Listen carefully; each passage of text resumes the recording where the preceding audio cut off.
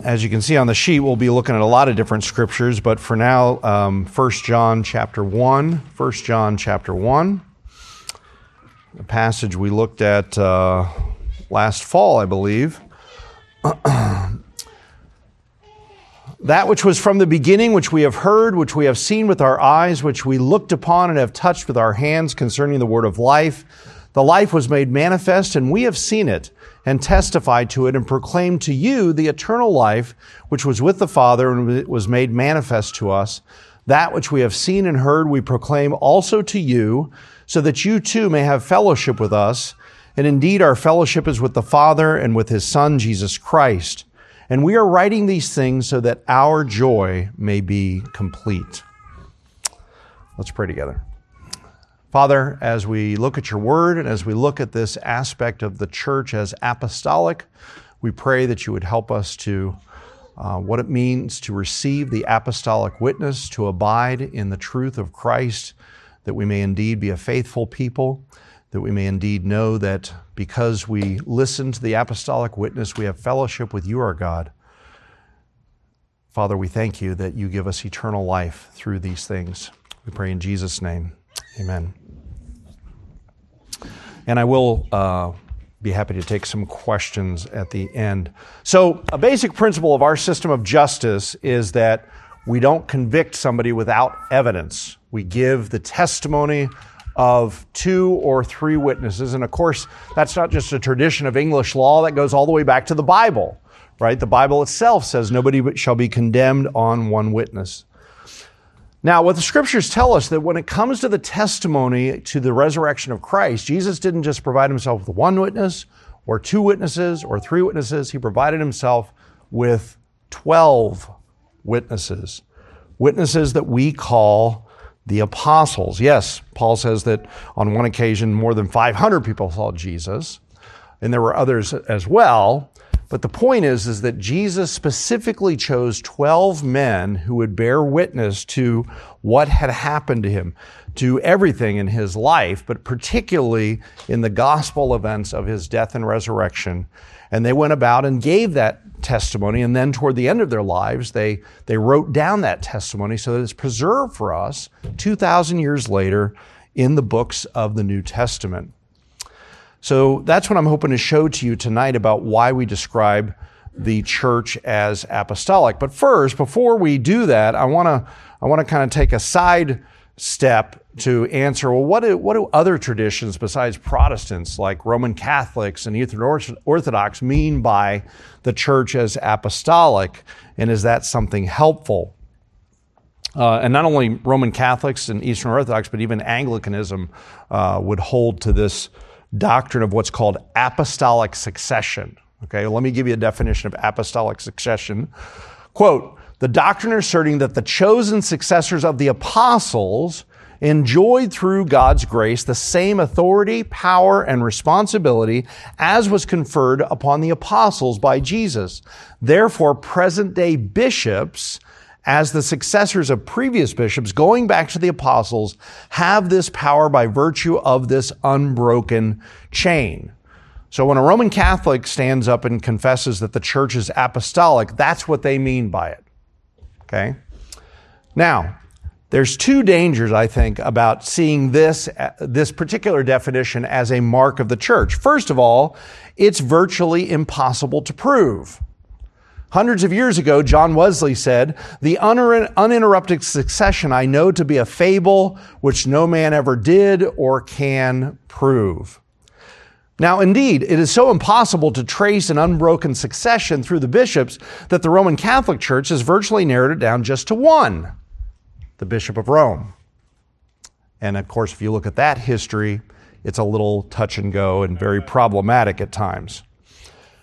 But secondly, this view of the church, I think, ends up promoting a very dangerous formalism. If you have this definition that the true church is simply the church that has this succession of bishops going back to the time of Jesus and the apostles, then it can subtly become twisted to persuade yourself, well, as long as I'm a member of that church, it doesn't really matter what I believe, doesn't really matter what I do, it doesn't really matter how I believe. As long as I'm in touch, as long as I'm under those bishops, I'm safe. I'm okay. Now, Francis Turretin was a Swiss theologian who was trying to respond to this particular view, and what he said is that apostolic succession is not a succession of persons and places. It's a succession of truth, faith, and doctrine. Indeed, the greatest theologian of the Western Church, as even the Roman Church will admit, Augustine wrote this, quote, "Whoever descends from the sacred scriptures, even if they are found in all places in which the church is designated, are not the church." Close quote. So if that's the wrong definition of an apostolic church, why do we want to still use that? Why do we confess that when we recite the Nicene Creed together? Well, let's try this definition. The apostolic church is the church that is founded upon and committed to the apostolic testimony to Christ. Let me say it again. The apostolic church is the church that is founded upon and committed to the apostolic testimony to Christ, because it is they whom Christ chose as his official spokesman of what he had done and what he had said. Again, look here on your sermon sheet, 1 Corinthians 12:28. God has appointed in the church first apostles, second prophets, third teachers, then miracles. Okay? Now, by the way, these prophets listed here are New Testament prophets. We're not talking about Jeremiah and Isaiah. We're talking about those prophets that joined alongside the apostles in the early church to give revelation until the foundation was firmly laid in the giving of the New Testament. So again, Ephesians 2:20, the church, and you heard this in our call to worship tonight, the church is built on the foundation of the apostles and prophets, Christ Jesus himself being the cornerstone. So turn to the back of your sermon sheet and you'll see a quote here by Jeffrey Bromley. "It is through the apostles that the record and message of the gospel has come. They are thus the criterion of true proclamation and teaching. The true church may be recognized by its fidelity to apostolic testimony and doctrine. The church is authentically apostolic only when her thought and action are governed and guided by her Lord. That is, when he rules and teaches the church through his Spirit and Word by the ministry of men. Through their faithful exposition of the apostolic gospel, the risen Lord is still heard proclaiming himself as the Savior of sinners." Now, what are the chief characteristics of the apostles, okay? First of all, they were handpicked by Jesus, okay? It's not the church that chooses them, it's Christ who chooses them, okay? Luke 6:13, "When day came, he called his disciples and chose from them 12, whom he named apostles." Secondly, they had to be witnesses of the risen Christ. They had to be witnesses of the risen Christ. When Paul talks about in 1 Corinthians 15, here's the gospel. Christ died for our sins. He was buried. He was raised on the third day, and he appeared, right? He appeared to Cephas. He appeared to the rest of the apostles, et cetera, et cetera, et cetera. Okay? Normally, they had to be, here's the third one, they had to be with Christ during his earthly ministry. They had to be with Christ during his earthly ministry. So right before Pentecost, there's only 11 apostles, right? There's only, and that's because Judas was a betrayer. And they felt that it was important to have 12 on the day of Pentecost to show the continuity between Old Testament Israel and the New Testament church. And so they had to pick someone, and they said, we have to pick someone who's been with us from John's baptism until the time that Christ was taken up from us. They had to be with Jesus during his earthly ministry. That's what makes Paul the exception that proves the rule. We'll talk about that in a minute. But he's the one who says, I was born out of time. You know, literally, I was a miscarriage. That's what the word actually means there in 1 Corinthians 15:8. And what he means by that, we'll talk about it in a minute, is that he was not with Jesus during his earthly ministry, as the other apostles were. Okay? Now, fourthly, they had to be bearers of revelation. They had to be bearers of revelation. What do I mean by that? Well, they had to speak by the inspiration of the Spirit, just as Moses had, just as Isaiah had, just as Jeremiah had, just as all the prophets had in the Old Testament. Again, you probably heard me say this. The Old Testament is like having the first 2/3 of the Lord of the Rings. Okay, it's an incomplete story that's looking for an ending. Okay, and Jesus chose his disciples to say, "I'm the return of the King. I'm the end of the story." Okay, I'm the one that's completing what Moses was looking forward to, what Isaiah was looking forward to, what Jeremiah was looking forward to. I'm it. Okay. And so I've chosen these men to be my witnesses, to see me. You know, sometimes you hear people say, well, you know, Jesus wanted these guys around him because he really wanted to be close to them, and he wanted them to develop a close relationship with him. Okay? Well, no, not really. I'm not saying that he wasn't close to them. I'm not saying he didn't want them to be close to him. Okay? But he chose them very specifically so that they could see and hear everything he had done, and then they could be commissioned to go out and tell everybody all those things, speak about all those things, so that they could get really close to Jesus by hearing the apostolic testimony, the gospel. Okay? All right. What do we mean by the apostles' witness? Jesus, on the night before his death, is in the upper room with these men, and he says this. Here it is on your sermon sheet, John 15. When the Helper comes, the Holy Spirit, whom I will send you from the Father, the Spirit of truth, who proceeds from the Father, he will bear witness about me, and you also will bear witness because you have been with me from the beginning. Okay? I wasn't with Jesus from the beginning of his ministry. John Calvin wasn't with, all those people that Victor mentioned earlier were not with Jesus, from the beginning of his ministry. But James was, John was, right? As soon as Jesus is baptized in John chapter 1, he starts picking these guys to be with him and to bear witness to everything that he did. We read about the founding of the church in Acts chapter 1. You heard Pastor Decker talk about this a little bit, and I'm taking a little bit different take on these things than he did. I don't disagree with what he said, but Acts chapter 1, verse 8, you will receive power from the Holy Spirit when the Holy Spirit has come upon you, and you will be my witnesses in Jerusalem and in all Judea. And again, I think the definition for that witness is then given here. Look down here at Acts 1:21. One of the men who have accompanied us during all the time that the Lord Jesus went in and out among us, beginning from the baptism of John until the day when he was taken up from us, one of these men must become with us a witness to his resurrection.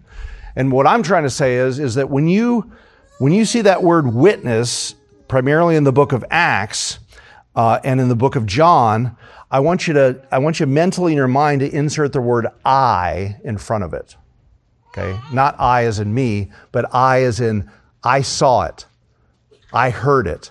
I was there. I was an eyewitness. Just like somebody standing up in court, right? You're supposed to tell the truth, the whole truth, and nothing but the truth of what you saw. You're not supposed to share hearsay of something you heard somebody else say. Right? You're supposed to testify to what you saw and heard. And that's exactly what the apostles did. We don't do that. We simply share with other people their testimony because that's the gospel. Okay? So it's a little bit different than what we mean by witnessing. Okay? We should witness. We should share the gospel with other people. But we don't share it in the same way that the apostles did. We share their eyewitness to what Jesus did and said.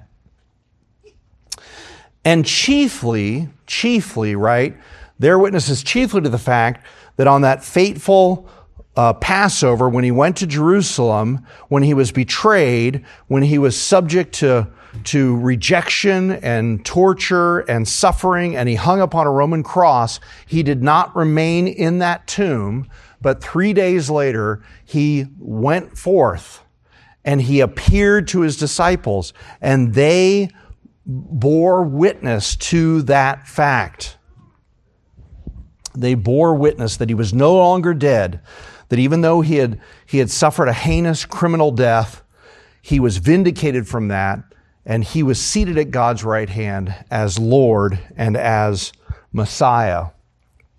And what's interesting as you look here at Acts chapter 2, Acts chapter 3, Acts chapter 5, all these references to Peter's preaching, it's really striking that every time he uses the word witnesses, he always says the plural.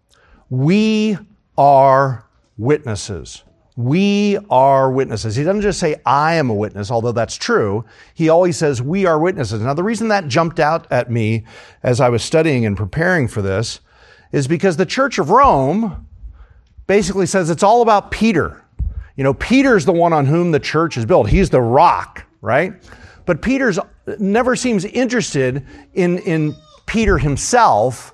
Peter is always interested in himself as part of this apostolic band that's going about. In fact, it specifically says on Acts chapter 2,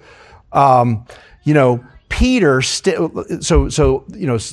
this miracle's happening, right? The Holy Spirit's bearing witness to what's going on by the speaking in tongues and the rush of wind and the flames of fire. And people are going, what's going on here? You know, we hear these people speaking in all these languages. Well, these guys are drunk. You know, they're just drunk, and that's why all this is happening, okay? And then there's this interesting detail. Peter standing with the 11. Think about that. Peter, he wanted it specifically identified that even though he was the one preaching, even though he was the one speaking, he's speaking as part of this apostolic band. Peter standing with the 11. And again, he goes on to repeatedly say, you killed the author of life, whom God raised him up. To this we are witnesses.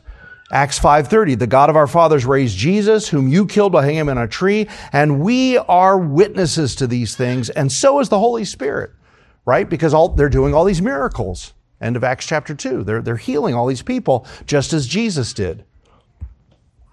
So, Peter is not the famous Latin phrase that the Roman Church uses is primus inter pares, the first among equals.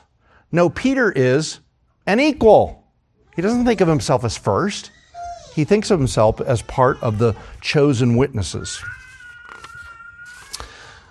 And the same pattern happens not only when Peter is preaching to his Jewish brethren in Jerusalem and Judea and Samaria, but even when the gospel begins to go to the Gentiles in Acts chapter 10, you can see it here on your sheet, God anointed, so Peter's talking about the gospel. God anointed Jesus of Nazareth with the Holy Spirit, with power. He went about doing good.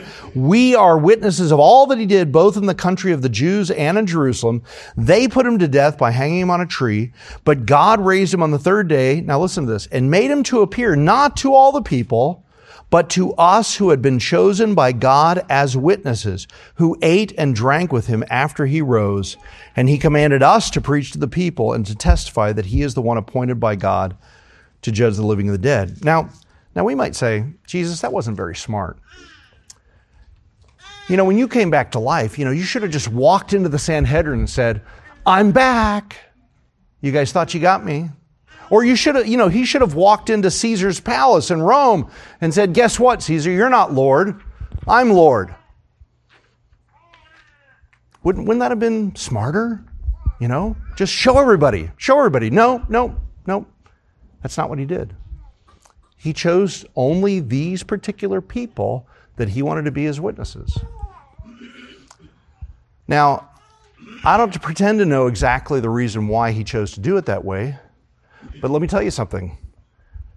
He's the one who's risen from the dead.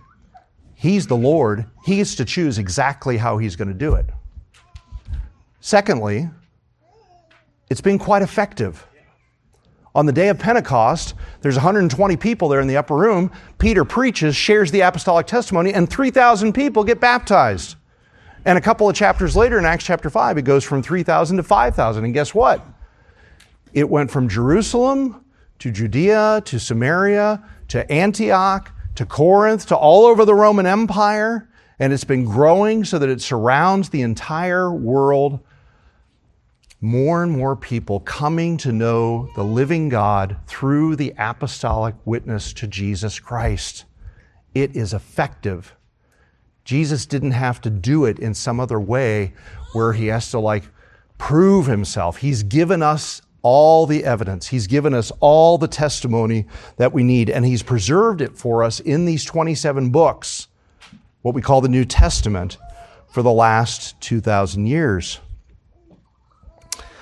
The kingdom of Christ is going to grow exactly the way Christ said that it would. And we need to believe that.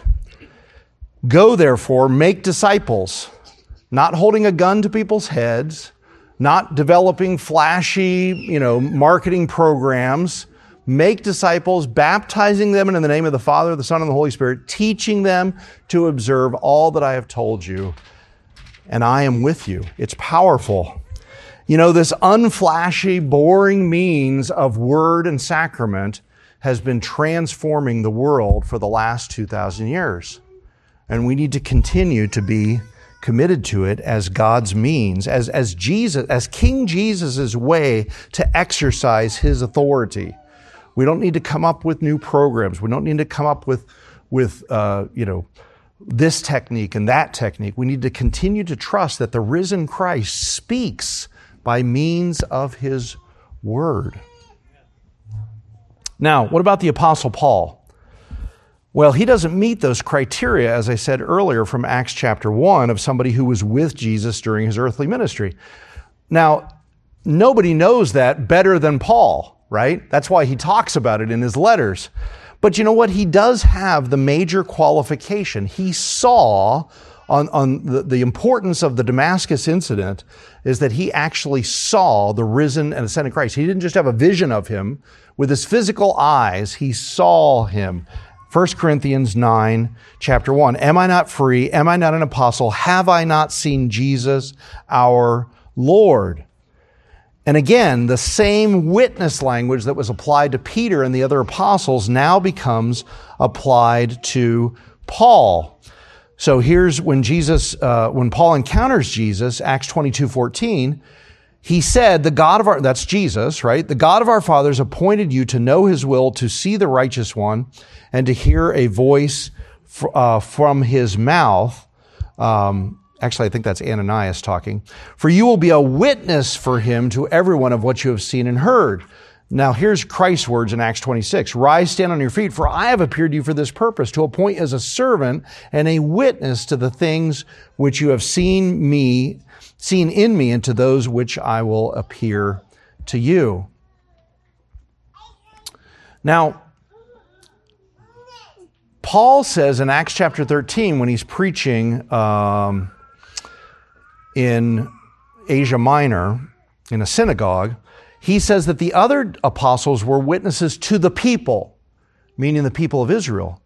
But Paul is now the one who's going to take that witness to the Gentiles, to the nations, to the ends of the earth. Okay? He calls himself the apostle to the Gentiles, Romans chapter 11, 1 Timothy chapter 2. But Paul acknowledges, again, that he is unique among the apostles in the sense that he was not with Jesus during his earthly ministry. That's why, again, 1 Corinthians 15:8, last of all, right? And that should make us think about people who claim to see Jesus, by the way. Paul says he occurred last of all to me, okay? And I don't think he appeared to anybody after that or since that, okay? He doesn't have to, right? Last of all, as to one untimely born, as I said, the word literally means a miscarriage, okay? An untimely birth. He knows better than anyone, right? Why do you think Paul people were doubting his apostolicity? Well, part of it was, not only was he upsetting all the Jewish traditions, but it was the fact that he did not have that qualification of being with Jesus during his earthly ministry. That was the only reason people could make an argument against him as opposed to Peter and James and John. He was born out of time, and yet it is no less true that miraculous and unique as it was, The Lord Jesus, the risen and ascended Christ, appeared to Paul, qualifying him to be an apostle, choosing one, think about this again, from the strictest sect of the Pharisees, the one who thought the Gentiles were dogs and outsiders, and we have no interest in them, and yet that's the one that God chooses to be the one to take the apostolic witness to the nations, to the uncircumcised, and to show that, the law has been transformed. We don't observe these ceremonies anymore that separated Israel from the nations. Rather, we receive the apostolic testimony, we believe in Christ, we abide in His word, and we follow Him and obey Him. Now, the reason this is so important, is because what the Bible is telling us, what the New Testament particularly is telling us, is that if we want to get to God, we need to go through the apostolic witness. You remember this from my sermon last fall on 1 John 1 when I was preaching on this, right? You remember this? I'm going to remind you if you don't, okay? So this was, if you want to get up to God, if you want to go up, you got to go back through history. Okay, you got to go back to what has been written down for us in this book. You got to go back to Jesus crucified, Jesus risen, Jesus ascended, these historical facts that have ultimate significance because they verify who Jesus is and they provide the only basis for our salvation, which is His suffering and death on the cross and His vindication from the tomb. You see, Jesus put it this way in Matthew 10, whoever receives you, and that's not you, and that's not me, right? That's those guys that were with Him. Whoever receives you receives what? Me. Whoever receives you receives me. Okay? Now again, don't misunderstand. That doesn't mean that they're mediators between us, but they are media. Right? This book is a medium of communication. Okay? And it's the chosen medium that our Lord and Savior chose. He didn't just choose to like there are these, you watch these sci-fi shows and to get in touch with the divine, there's you hear a voice in your head, okay? Or if you're an Eastern mystic, right? You got to go out to the guru on the mountain. He's your medium.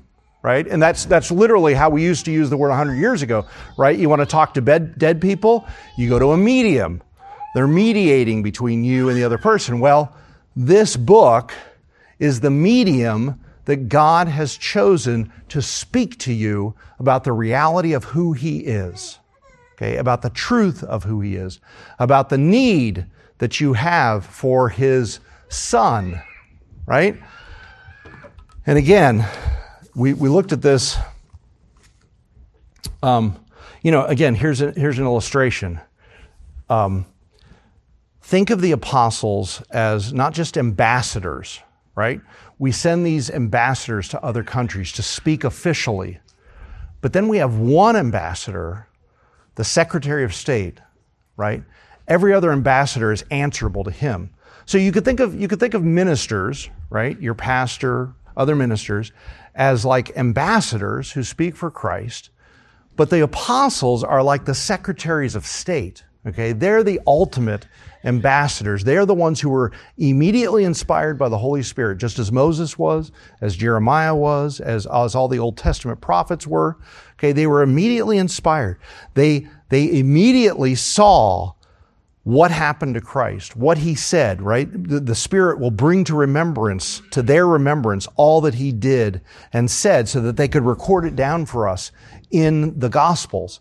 And then He will guide you into all the truth, okay? They were guided into all truth so that they could write these epistles and explain all the significance, all the implications of what Christ did and said during His earthly ministry. That He came to establish a kingdom, that He came to bring the blessing of Abraham to all the nations of the earth, okay? They were the ones who were chosen, and they were the ones then who, as they came to the end of their lives or whenever it was, They wrote down what they had been teaching throughout the Roman Empire so that it could be preserved for us, and we could have a basis for having the gospel preserved for us for all time. Again, so here's John's testimony. So we've heard what Peter said about himself and his brethren, or his apostolic brethren in Acts. We've looked at Paul, and now we look at John, 1 John 1. That which was from the beginning, which we have heard, which we have seen with our eyes, right? Eyewitness testimony. Not something you and I can do, okay? You know, when I go in my prayer closet to pray, I'm not expecting to see Jesus, okay? He's up in heaven. He's not going to appear to me, ever, okay? Don't expect that. Don't seek that, okay?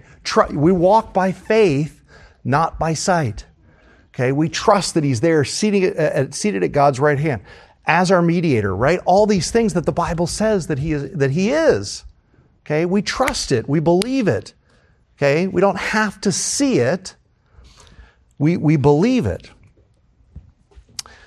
What we have seen and heard we proclaim to you, so that you too may have fellowship with us. Now, why is that important? Because our fellowship is with the Father and with His Son, Jesus Christ. You've got to go through the apostles if you want to get to God. If you want to have the triune God, Father, Son, and Holy Spirit, you have to go to the medium that He has chosen, the apostolic testimony. That is, this is why we need to be people of the Word, okay? You know, the Reformers talked about spiritus cum verbo, the Spirit with the Word. We don't look for the Spirit apart from the Word. We don't look for the Spirit against the Word. We look for the Spirit through the Word. If we want by the Spirit to reach to God, we've got to go through the apostolic witness. And you need fellowship with the Father and the Son, right? Here's what the end of 1 John says. Whoever has the Son has life. Whoever does not have the Son of God does not have life. You need fellowship that is provided by the apostolic testimony to Christ, because you need Christ. Outside of Christ, you are dead in your sins and trespasses. You are dead in your father Abraham. You need to be released from death. You need to be forgiven. You need to be justified. You need to be adopted. You need to be brought into a right relationship with God. And that is what we have in Jesus Christ, in the Son. And we have a clear and convincing testimony to Him in the pages of this book. And so, brothers and sisters, when we confess that we are part of the Apostolic Church, we are confessing that we are part of the church that was founded by the witness of the apostles to the church's Lord, Jesus the Messiah.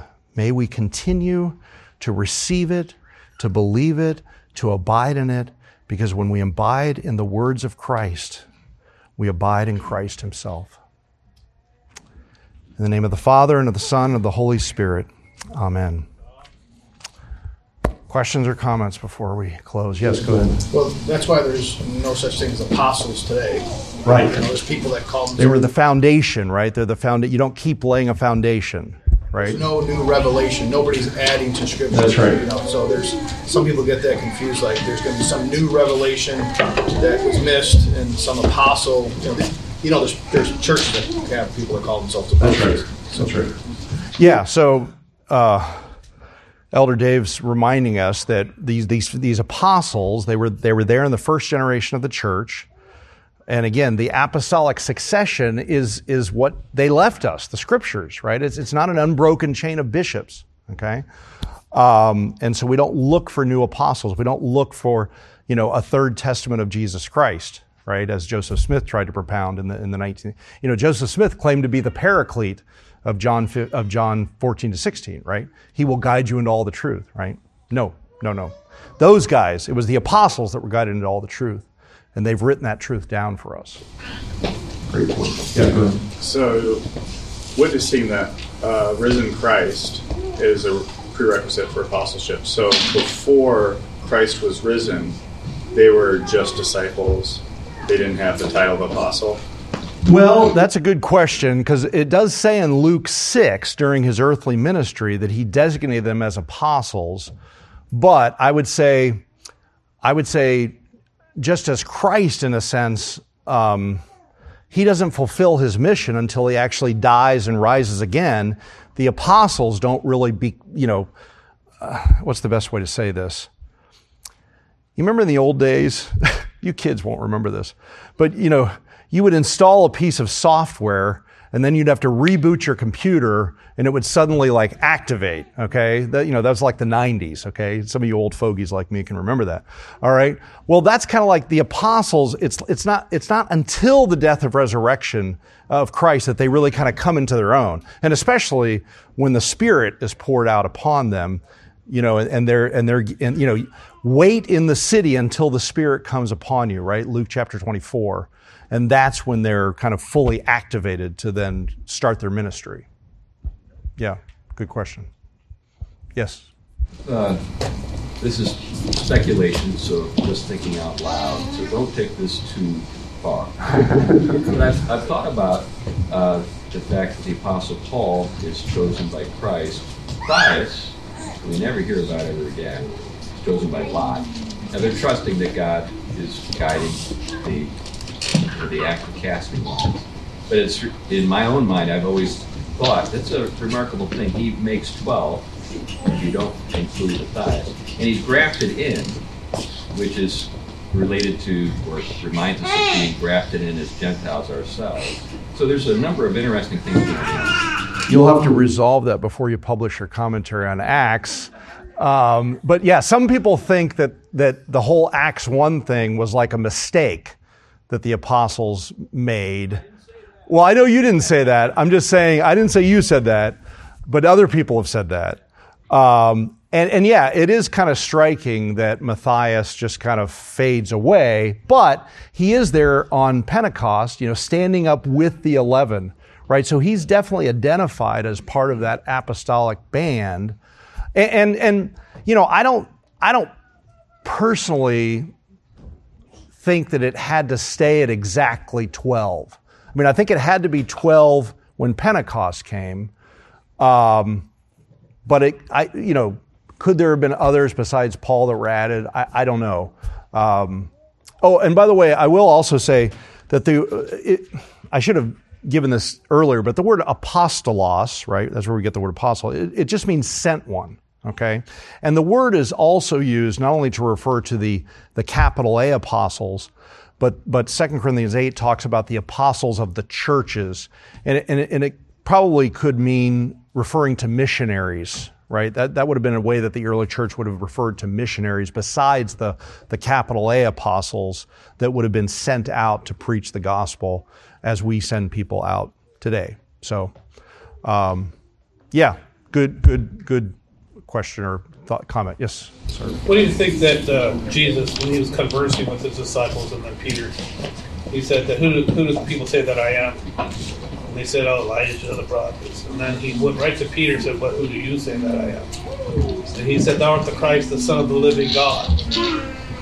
He said, upon this rock, this is the Roman Catholic point of reference for the succession of the bishops. Which you had to ask the hard question, didn't you? Easy to disprove. I don't think you can prove the apostolic succession, but I think you can disprove it by one reading of Eusebius' history, when he shows all the different bishops from the very outset. But my question is, what does that mean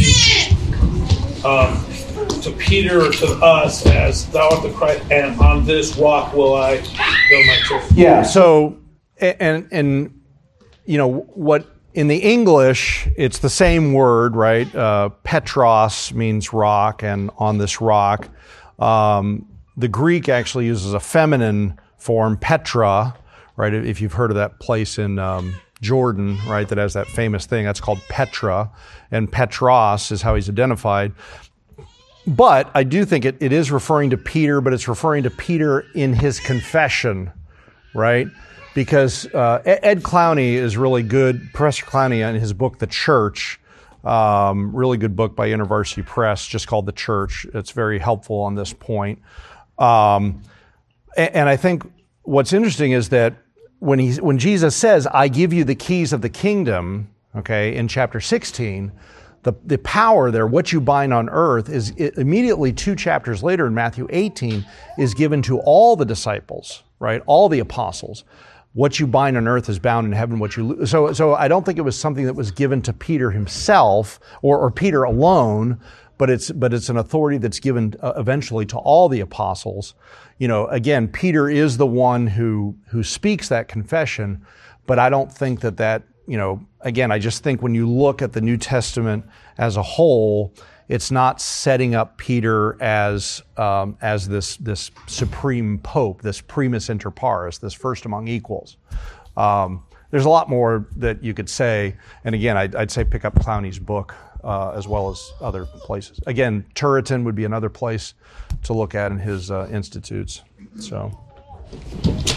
All right, yes, sir. I had a friend who was really into the new Apostolic Reformation and AR stuff, like Bethel. Oh yeah, I've heard of some of this. Bill Johnson types, Yeah. And in conversation, he was using Paul's not having talked to Jesus in person as a convincing argument why there are new apostles now.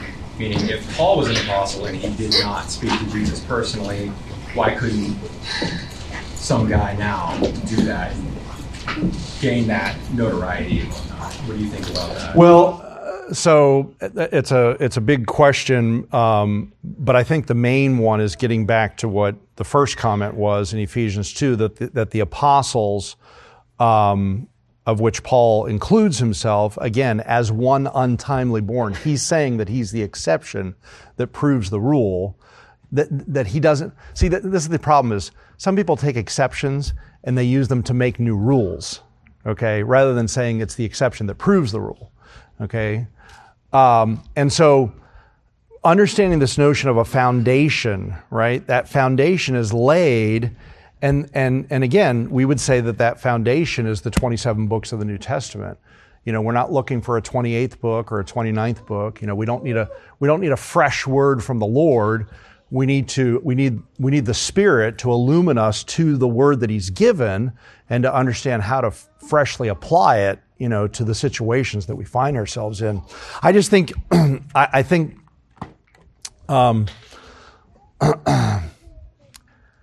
people like power and authority, and you don't need to make that kind of a claim. In fact, I would say if you are making that kind of a claim, it's very dangerous, because you're going to be, thus says the Lord, Jack should marry Jane. Well, nobody told Jane that. I mean, there's just, this is one of the reasons why Presbyterians, we always say that the authority of the elders needs to be ministerial, not magisterial, right? It's to serve, and it needs to be declarative, not legislative, okay? They're not supposed to say, well, you need to work for this guy. Well, maybe there's some wisdom in that, but they can't say, you should marry this person, you should have this many kids, you should work here, you should move to Battleground because that's the happening place, okay? Maybe there's good reasons to move to Battleground, okay? Because there's good things happening there. But to say God told you that, unless it's the Bible, that's the problem with that apostolic, is they're going to start saying things that eventually may just flat out contradict the Bible. So yeah, go ahead. Yeah, I just wanted to bring up the fact that when it comes to the authority of See of Peter in Rome, we're not the only Christians who challenged it. Yeah, I mean, the Eastern Orthodox. The Orthodox who some pretty strong claims to ancient statements disagree as well. Yeah, and the other problem with part of this view is when people are looking for new revelations, right? They're often downplaying the role of wisdom, of maturity, right? I knew somebody at my first church that I pastored, and he had a seminary classmate who literally prayed every morning what color socks he was supposed to wear that day. Just, if you like green, pick green, okay? Trust God that green is the color you're supposed to wear that day. You don't need God to tell you, He's given us everything we need for life and godliness. Okay, he doesn't need to give us a new word about where we're supposed to live. We're supposed to trust him. We're supposed to exercise wisdom. We're supposed to seek counsel. There's wisdom in a multitude of counselors. We don't need him to give us all the answers for everything. I mean, that's sort of like, again, Paul uses this illustration that Israel, that had all these laws, 613 laws, right? They were children. They had to be told every little thing to do. We're supposed to be in an age of maturity where God trusts us to make certain decisions. He doesn't have to tell us everything that we're supposed to do. So, yeah. How big of a deal was the 12 in light of the 12 tribes? And where did Israel at that time, the Jews, I should say, which really is Judah, did they see that the 12 tribes were amongst them at that time after the Assyrian captivity that took them out? Did they see that at all? Or was this really like a new beginning of a new 12? You're making an excellent biblical theological point. What you see in the Gospels is Jesus is bringing a new definition to what it means to be Israel. And it's no longer about Abrahamic descent or descent from Jacob. It's about, do you follow Israel's Messiah? Whether you're a Jew or a Gentile. That's the new definition of Israel that Jesus is creating, right? The centurion, right? He marveled at the centurion's faith. Truly, east, west, north, and south, people will come to sit down and eat with Abraham, while the sons of the kingdom will be cast out. Now, the specific question, Anna, isn't she identified as from the tribe of Asher? So there are, Israel's still there, and I would even say that some of this speculation, like British Israelism, about what happened to the 10 tribes, right? I mean, there's all these kind of weird speculative things. When you actually look at Chronicles, not everybody was deported, and there's different tribes that are identified as actually going to Jerusalem.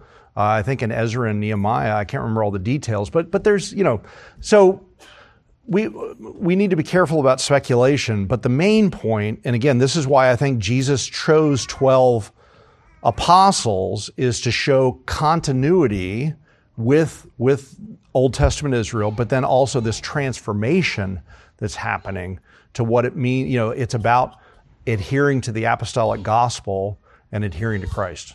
All right, we're getting late here, so I probably should. I'm happy to answer more questions if you, and we'll be looking at this issue of apostolicity next month as well. So let's just stand and let me close in prayer, and then I'll do the closing benediction here. Let's pray.